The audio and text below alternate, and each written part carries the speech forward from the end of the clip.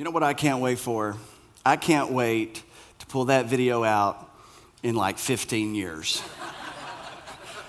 I can't wait to send that to the high school graduation committee.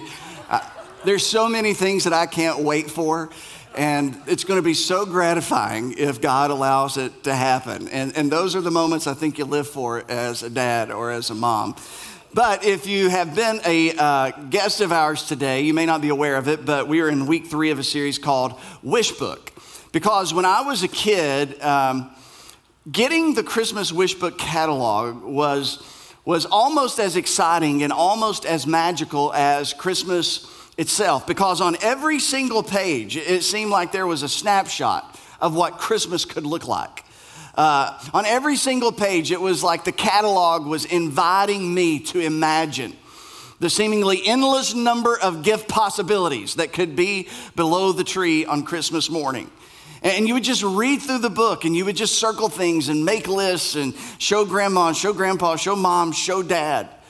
And on every single page, it was like a whisper to invite us to wish for things, to hope for things, and to live with anticipation of Christmas, which was soon to come. But if you were a child who liked Christmas like I did, and you were in a family that made a big deal of Christmas like I was, you know that the hardest part of all of that was the waiting.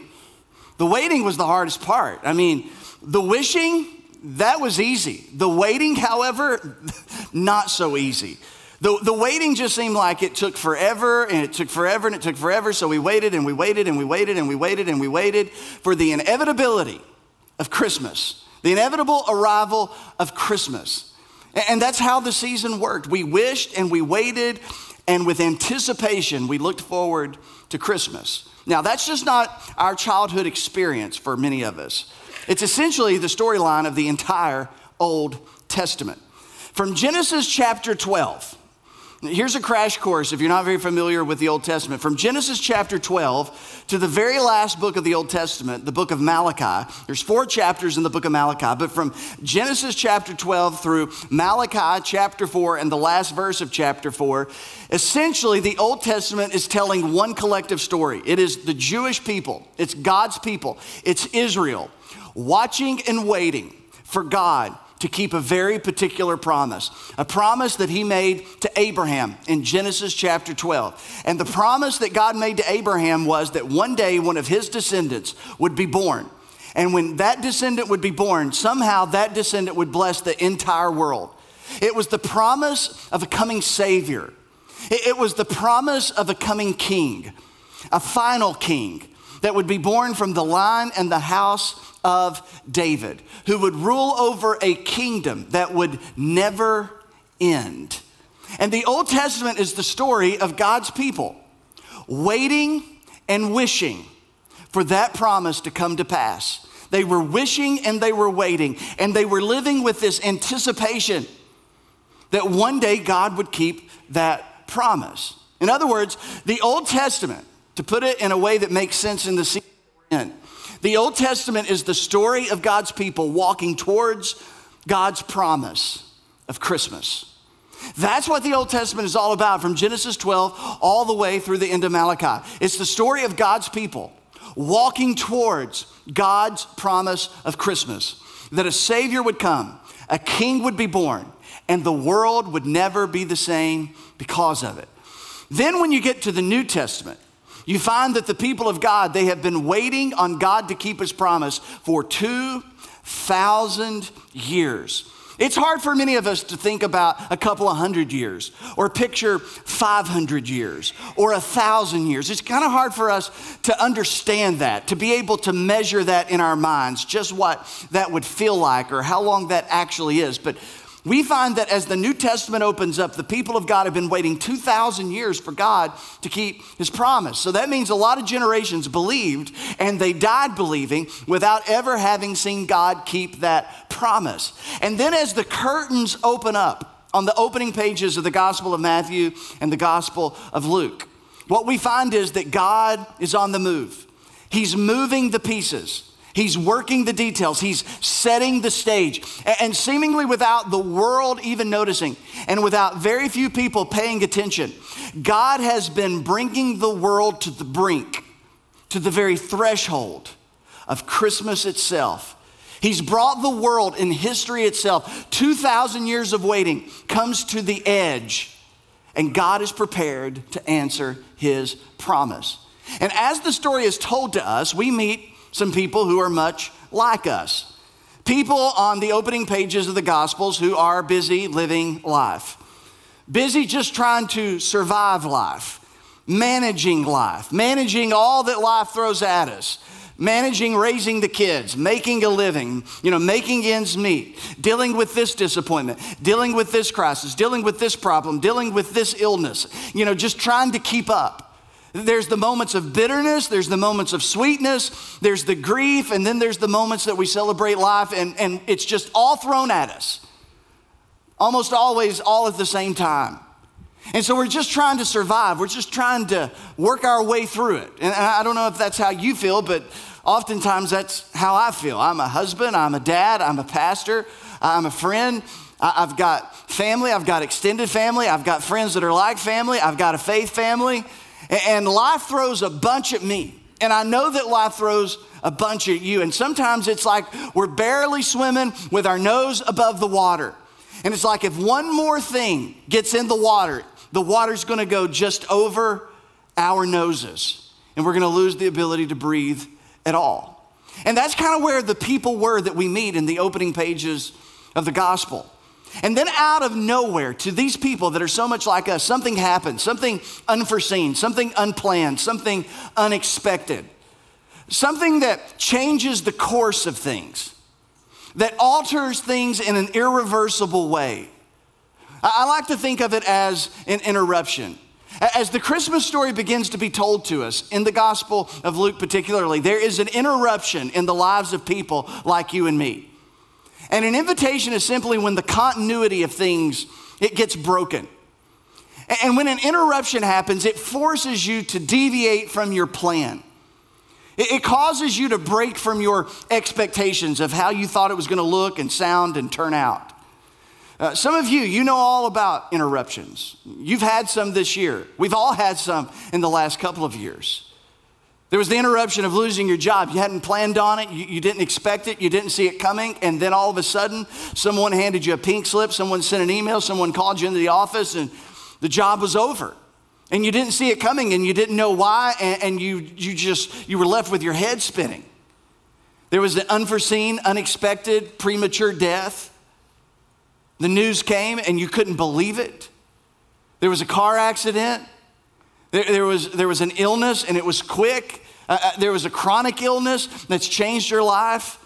A car accident, a financial hit.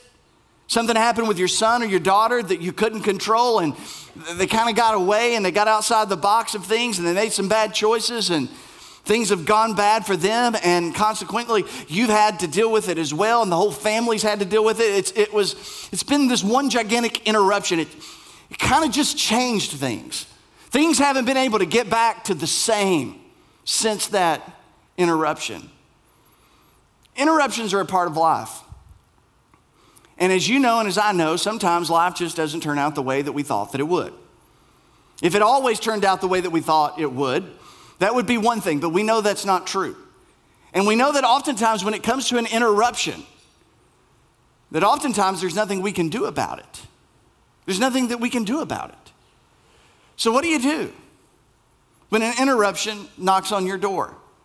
What do you do when an interruption calls you up on the phone? What do you do when life goes off of the script, your script, the script that you had written, the plan that you had? What do you do when the plans for your life, the plans for your career, the plans for your children's lives, when it all gets unraveled and you can't control any of those outcomes and your plans lay shattered on the ground? What do you do then? Do you resist it and fight against it? Do you try to outmaneuver it? Do you try to outsmart it? Do you try to, work your charisma, work your connections, work your relationships? Do you try to buy your way out of it? You try to pray your way out of it? What do you do when your plans are broken, shattered, on the ground, seems irreversible? Do you fight against it Or do you embrace it? And for most of us, the intuition is to fight against it, to resist it, because we see the interruption as bad. We see the interruption as something negative. We see the interruption as something irredeemable. We see that there can possibly be no good in this interruption that has thrown all the plans in disarray. It seems like there's nothing positive in all of this. What do you do when the interruption comes and somewhere along the way, in the midst of it, you realize, it's a horrifying thought if you've ever been there. It's a terrifying place to be, but you realize that your plan and God's plan are not the same plan. That in the midst of this interruption, you've taken a look at things and you've tried to examine. You've tried to take inventory, and somewhere in the midst of it, you have this thought. Well, if this is God's plan, it's certainly not my plan. And if this is God's plan, I'm not even sure if I like God's plan. I'm not even sure if I can get excited about God's plan. I don't even know what kind of God would have this type of plan. If this is God's plan, I think I would rather have my plan. What do you do when you realize that your plan and God's plan are not the same plan? And so we're going to learn something about that today in the Christmas story, exactly where we left off last week. And this is how Luke tells the story. He says, in the sixth month of Elizabeth's pregnancy. Now, last week, if you weren't here, we talked about how this angel Gabriel appeared to Elizabeth's husband, Zechariah, who was a priest. And so now this is 6 months later. Elizabeth is now 6 months pregnant, and Luke says it's the 6th month of Elizabeth's pregnancy. And 6 months into her pregnancy, God sends the angel Gabriel to Nazareth, a town in Galilee. Now, time out. This is Gabriel's second assignment in 6 months. Remember, I told you last week he hadn't done anything in 500 years. Heaven had been silent for 400 years. So this is a busy time for Gabriel. He's got 2 assignments in 6 months, and both of them are monumentally important. Now, the first appearance of Gabriel is important to note in how different it is from the second appearance of Gabriel. The first time he appeared to Zechariah, a priest, a part of the religious aristocracy in Jerusalem. Gabriel appears at the temple in the holy place, a curtain away from where the glory of God was said to dwell, in the holiest of holies. He appears to Zechariah at the center of Jewish power, at the center of Jewish faith and culture and influence and finance, the temple in Jerusalem. And for the Jewish people, whether living in Israel or abroad, there was no holier a place on the planet than the place where that temple was erected and built. And so Gabriel shows up to the most important piece of real estate on the planet the first time that he comes. But the second time that God sends him, he looks at Gabriel and says, Gabriel, I got another job for you. Okay, boss, where you want me to go? Back to Jerusalem? Nope, not back to Jerusalem. Where you want me to go? Judea? You want me to go somewhere where you've done some things before? Mount Carmel? You want me to go down by the River Jordan somewhere? Where you want me to go? Where am I going, boss? You're going to Nazareth. I'm sorry, where?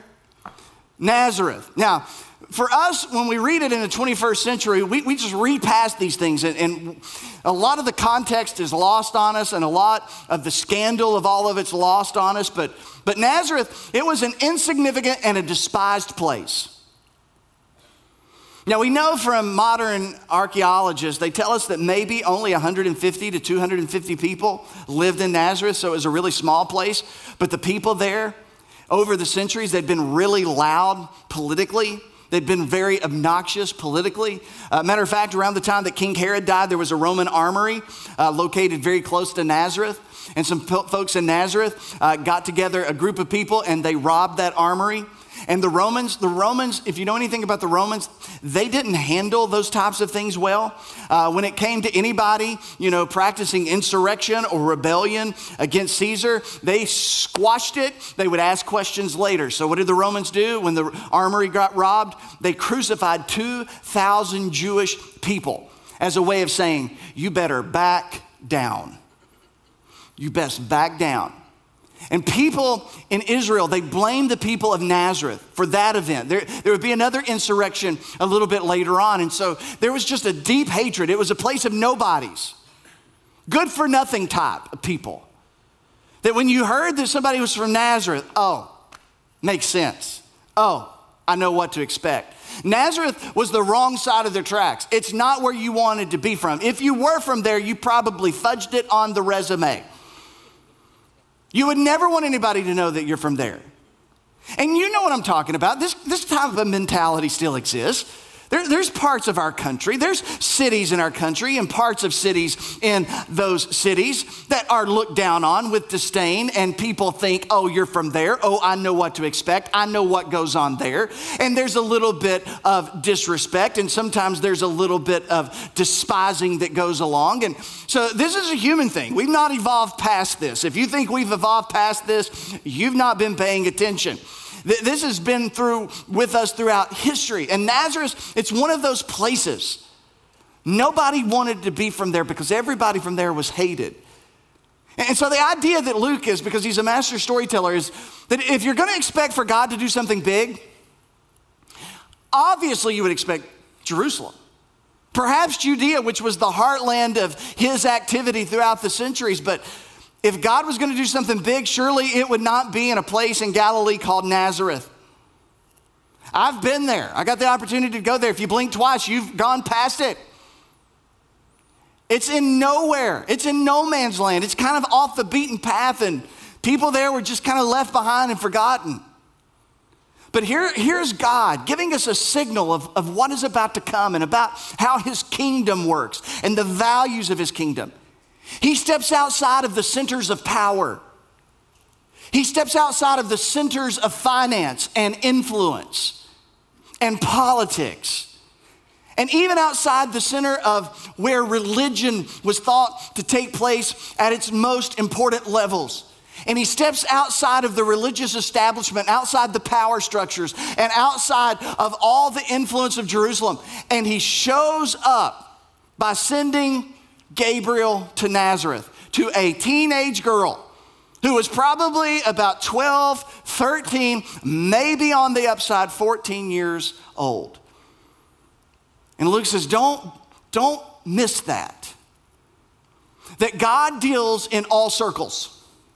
Don't be so shallow. And don't be so short-sighted. And don't be of such little faith that you would ever discount anybody because of who they are or where they came from. Don't be that person. Don't automatically assume that somebody is outside of God's scope of grace. Don't assume that anybody's beyond God's reach. Don't ever assume that anybody's beyond God using them. And all of a sudden, from the very beginning, we see God working in all these different circles. And this is all part of the story that Luke is going to tell. So he says that Gabriel shows up to a virgin pledged to be married to a man by the name of Joseph, a descendant of David. The virgin's name was Mary. Now, every good Jewish person knew that the Messiah was not only going to be a descendant of Abraham, but also going to be a descendant of David. And we've talked about that back in week 1. God made a promise to Abraham. He echoed that promise to David and gave a bit more clarity to say, David, one of your future descendants, will be an heir to a throne that will never end and will rule over a kingdom that will never end. So Luke, keep in mind, he's telling the Christmas story, but he's writing the biography that we call the Gospel of Luke. This is just the beginning of the story that he's going to tell. He's writing about the entire story of Jesus from his birth, throughout his ministry, his death, his resurrection, and what he told his disciples after the resurrection. So he's got a big story to tell. But what's so great about this and what's so important about this is that as he opens up the Christmas story, as he opens up his gospel, it is standing on the shoulders of the stories and the events that come to us out of the Old Testament. This is why there's not an unimportant part of our Bible. Because it's all coming together. We've got to know something about what was happening in the Old Testament. And so Luke starts his story by telling his story standing on the shoulders of the promise that God made to Abraham and to David. And so he assumes that us readers, we're gonna catch that. And that's why he says that she was engaged to Joseph, a descendant of David. Dum, da, dum, dum, right? So he says, pay attention to that. Now, Mary and Joseph, as Luke says, they're engaged. Now, engagement probably, it didn't look like yours. You didn't go out on some dates and, try to hold each other's hands slowly. You went to the movies. You remember how that worked? And, you just kind of oddly kept your hand right there. And hopefully, and she had her hand on her leg, and you just wanted them to touch, and then they finally touched, and you held hands, and then you tried to make up an excuse to get close enough to kiss, and then from kissing, it went way too far, too fast, so you made up for lost ground for some of you, not all of you, and then you decided somewhere along the way, we've dated for a while, I think I want to settle down, I think I want to get married, but back in the good old days, that's not how they did it. The parents got together and said, you're a child, you don't know best, we know best, we're going to tell you who to marry. Can I get an amen? Far better way to do it, in my opinion. I'm just saying, we've got a short list of some girls in our church at home. I may be calling you in a few years. See if we can strike a deal. I think you should be open to it.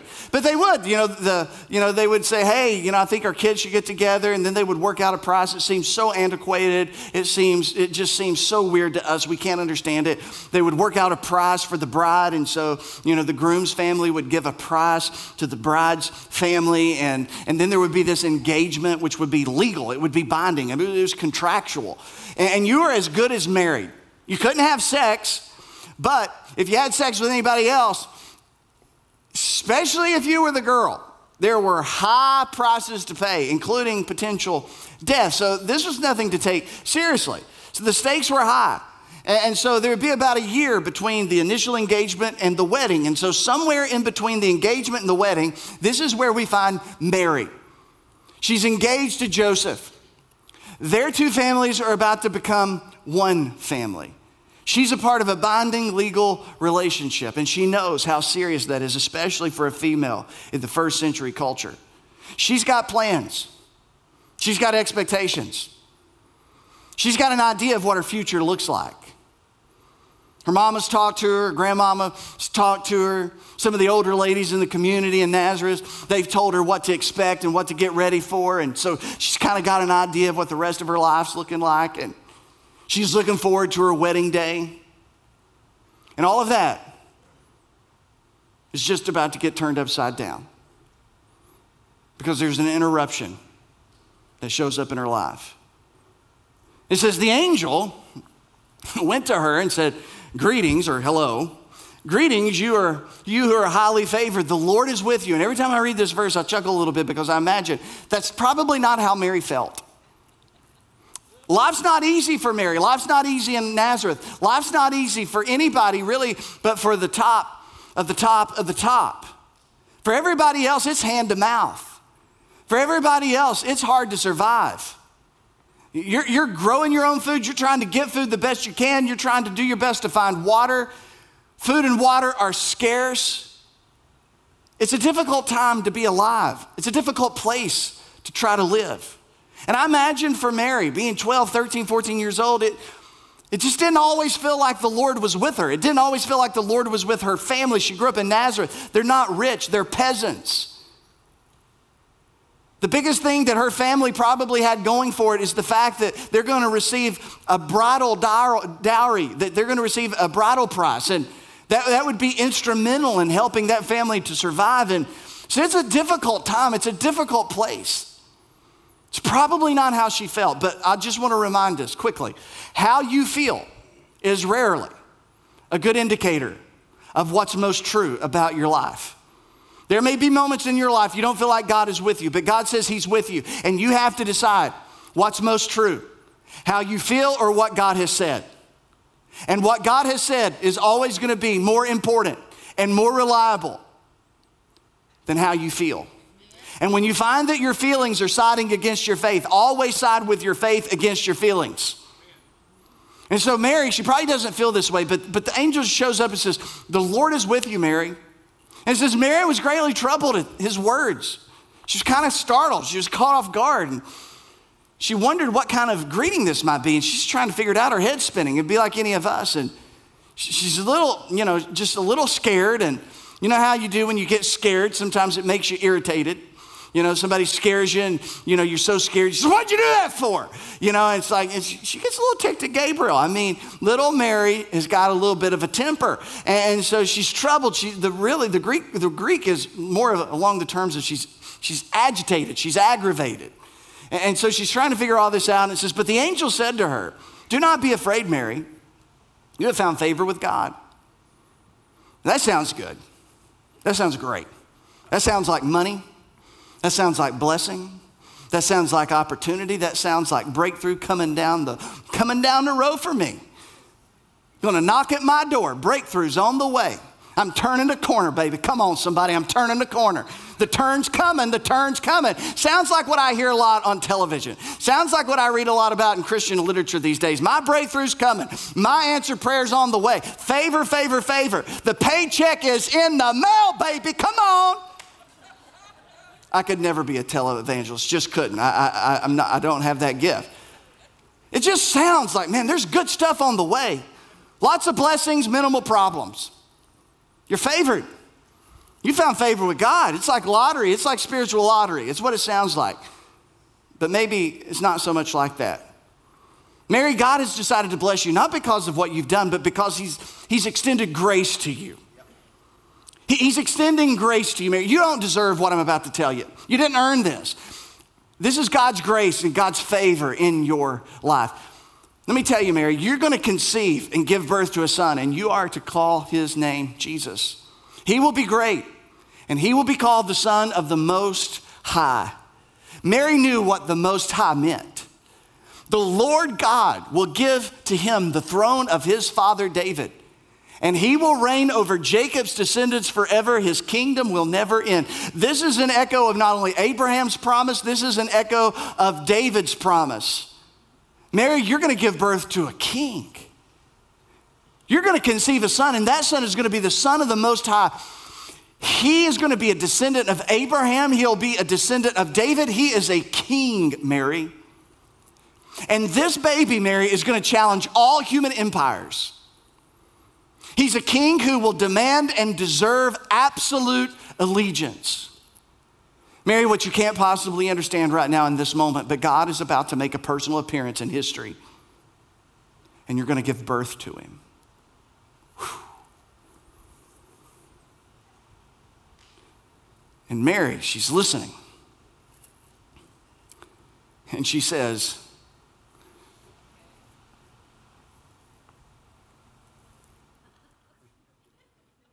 how? How? She's had just enough biology, just enough homeschooled anatomy to know, I feel like this is an important detail. You see, I'm a virgin. And Gabriel's like, I don't know your point. What? And Mary's trying to figure this out. It's okay, it's understandable. We're like, how? I mean, how is this supposed to work? I need more information. You ever feel like you need more information from God? All the time. You know, how is this? You promised this, but how? How's it going to be? What's it going to, tell me the ins and outs. I need to know the details. I need more clarity. I need clarity. I don't have clarity right now. Could you give me clarity, God? God's not a big fan of clarity often. He just says, I'm going to do it, and you'll know when I do it. And when it's done, you'll pretty much know that it has been done. Other than that, it's going to be on a need-to-know basis. And so she said, how's this going to be? And the angel answered and said, the Holy Spirit will come upon you, and the power of the Most High will overshadow you, so that the Holy One to be born will be called the Son of God. Mary, he's going to be different. He's going to be holy. He's going to be the Son of God himself. Mary, there's no precedent for this. This isn't natural. This is supernatural. So if you're here and virgin birth is a difficult thing for you to believe, or it sounds mythological, you know, I could tell you about how there's no myth like this one found anywhere in the Roman or Greek myths, and it's certainly not within the world of Jewish myth. A virgin birth was not something that was on really anybody's radar in the generations leading up to this. But Luke is making a very specific case that Mary has never known a man. He's going to tell us 2 or 3 different ways that she's a virgin. And if that's a hard thing for you to believe, keep in mind that if you believe that God became a man, if you believe in the incarnation, if you believe in the resurrection, this is not a big stretch. I mean, matter of fact, parthenogenesis, if you want to get technical, it's being found in nature more and more than we ever suspected. Snakes have been documented to be able to give birth without sexual reproduction. Even recently, an endangered bird on the endangered species list that was constantly watched and monitored and tracked gave birth without any type of sexual contact. And so, if this can happen randomly in nature, if God gets involved, I just tend to believe God can do what he wants to do. And I may not be able to explain it. It may make me uncomfortable. It may not make me sound like the smartest cookie in the room. But at the end of the day, if I'm with God, I am the smartest cookie in the room. Okay? So, you just got to get past some of that stuff. You got to let it go, because some of this, it is outlandish. It does sound impossible, but that is some of the point of the story. That if God does exist, as we will see, the impossible becomes possible. Because if God exists, this was worth your trip. If God exists, impossibilities, the word impossible is a human invention. It's a human word. God knows no such thing as impossibilities. All things are possible. So he's telling this story, and he says, okay, let me give you a little bit of help on this. Let me give you a little bit of faith. Even Elizabeth, you know how old she was. I mean, she was old. Zechariah wouldn't ever tell me how old she was, but she's old. Even Elizabeth, your relative, is going to have a child in her old age, and she who was said to be unable to conceive, impossible, is in her 6th month of pregnancy, Mary. And then Gabriel says to Mary what she needed to hear. And Gabriel says to Mary what we need to hear. And Gabriel says to Mary what the world needs to hear. For no word from God will ever fail. Now, some translations that some of us grew up on renders it, nothing will be impossible with God. And I like that. I like the fact that God is not limited in any way. Any limits that I put on God, I have tried to put on God, which is a laughable thing for a finite creature such as myself, to put limitations on an infinite being like God himself. So, how can I put limits on God? And if I think that there are limits to what God can do, then they're just of human construct. They're not in reality what's most true about God. And so here it is. Nothing will be impossible with God. Imagine that type of faith. That if we wholeheartedly, as the people of God, we believe nothing is impossible with God.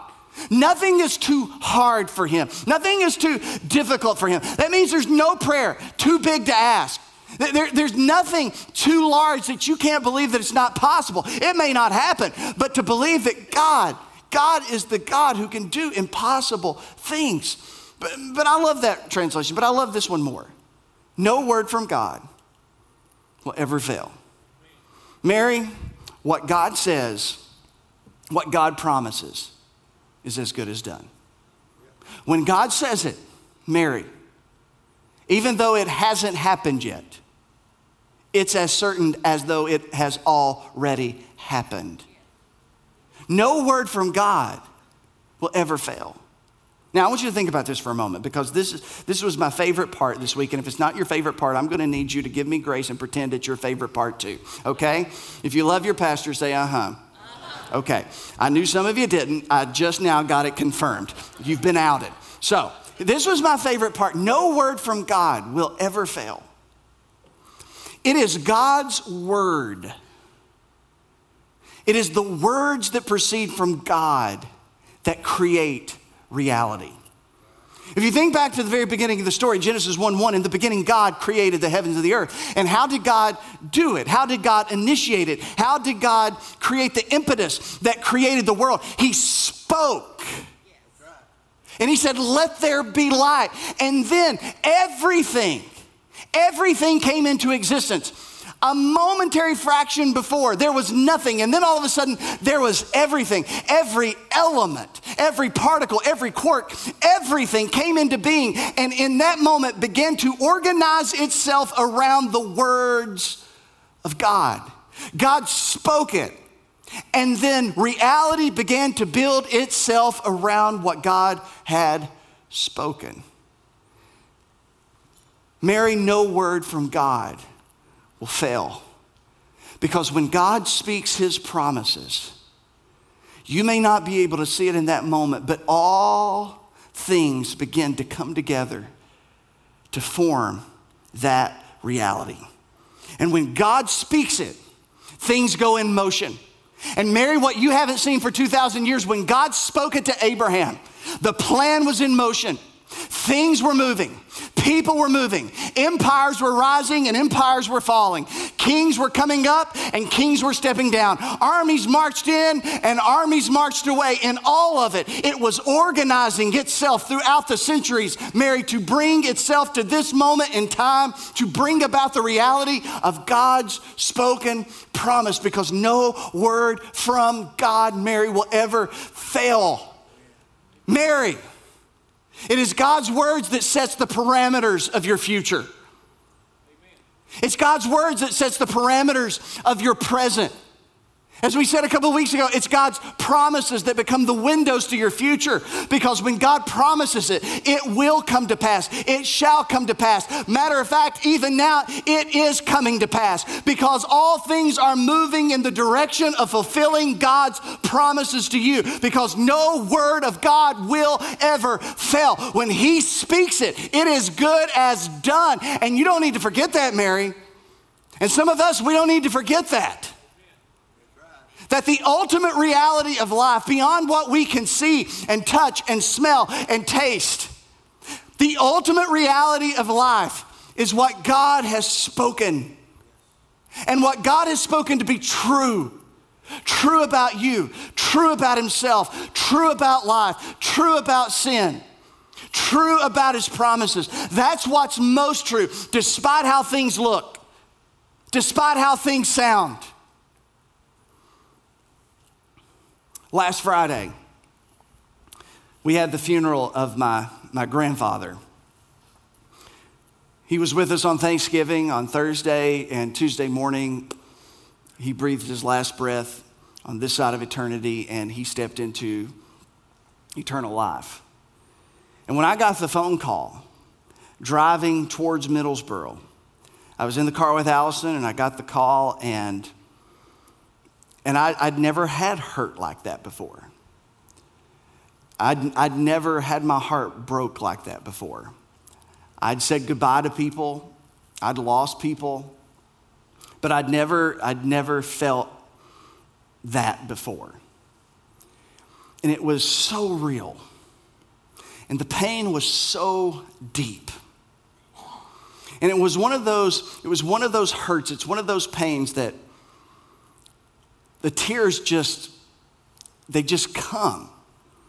You're not even thinking of anything. It's just, there is a response and you can't control it. And so Friday, we had the funeral, and Saturday, we had the burial. And the family were there, and friends were there, and some of the grandkids spoke, and some of the great-grandkids, Shepard and Grayson, they wanted to say a word about their great-grandpa at the graveside, and they spoke. And I was sitting there looking at his casket, somebody that I adored, somebody that I loved, and have so many great stories of growing up with throughout my childhood. And I kept looking at that casket, and I just kept thinking, this is so real, but it's not what's most real. Yeah, it's real. The casket's real. I've seen him. He's in there. It's all real. I saw the grave. It's dug about 100 yards away. It's all real. But it wasn't what was most real. The reality was that my grandpa was dead. But the greater reality were the things that God had spoken that were already coming to pass. Things like to be absent from the body is to be present with the Lord. Words like Jesus spoke, that I am the resurrection and the life. And if a man believes in me, though he dies, yet shall he live. Words that the Apostle Paul echoed to say, we grieve, but we don't grieve as people without hope. For we believe that if Jesus died and rose again, we believe that those who also sleep in Christ will rise again. We believe in a future resurrection where we will inherit eternal bodies that will live in the new world to come. And I just sat there and I thought to myself, even now, the promises of God are what's most real. The point that I'm trying to say is this, that when God speaks a promise over you, and when God speaks a promise to you and to me, that we take into the hardest moments of our life, those promises are already working to come to pass. Reality is forming itself around those promises, and you can count on it, you can bank on it, you can stand on it, you can die on it. I wrote down a few promises in my journal that even now are coming to pass. Isaiah 40:29, he gives strength to the weary and increases the power of the weak. Even now it's happening. When you pass through the waters, Isaiah 43, I will be with you. When you pass through the rivers, they will not sweep over you. When you walk through the fire, they will not burn you. The flames will not set you ablaze. Even now that's happening. Even now, reality is building itself around God's promises. Before they call, I will answer, saith the Lord. And while they are still speaking, I will answer them. Promise after promise after promise. Ask and you shall have. Seek and you'll find. If your fathers being evil know how to give good gifts to your children, how much more will your Father give good things to those who ask? Even now, every promise, God is moving everything in the direction of making it come to pass. And here's the thing, and we're wrapping it up. When you trust the promises of God, you won't fear the will of God. When you believe that no matter how bad it gets, that God's still going to work it out for good because he promised to do so, you won't fear the will of God. When you know that God promised that no matter how deep the ashes are that lie on the ground, that he will bring beauty out of them, you won't fear the potential of ashes in the future. And when you believe that even those that you love lay dead, that they live again, it changes the way that you face some of the most difficult and hardest moments of life. When you know that you're never alone, when you know you're always loved, you can stand in the present and live with hope for the future. That's what Mary did. This is what she said. This is what she said.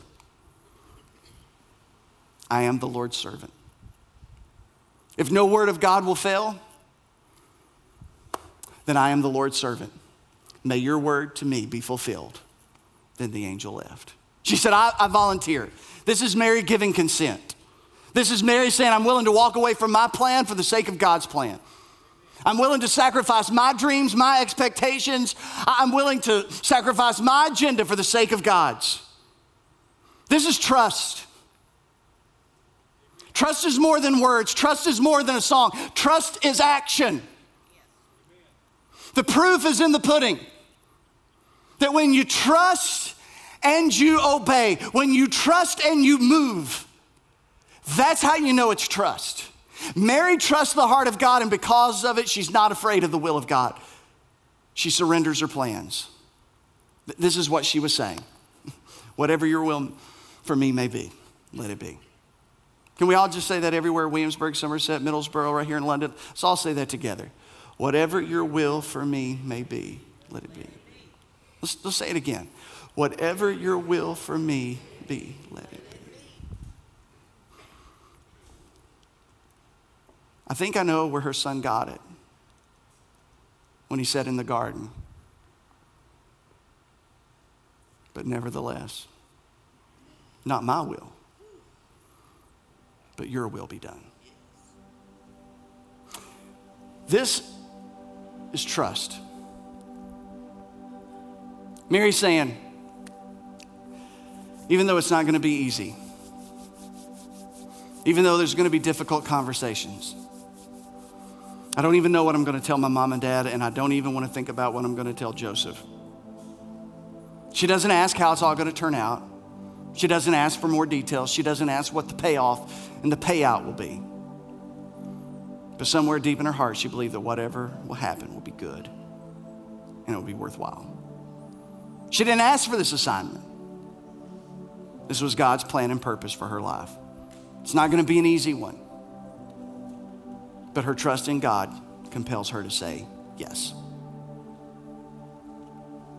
If it's hard, yes. If it's painful, yes. If it's not the way I want it to be, yes.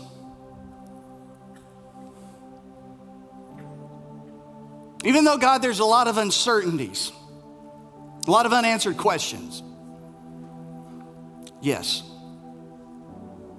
Even though for whatever reason you're not giving me all the details, yes. Faith isn't not having fear. Faith is moving forward in spite of your fear. It's a decision to trust. We love the promises of God.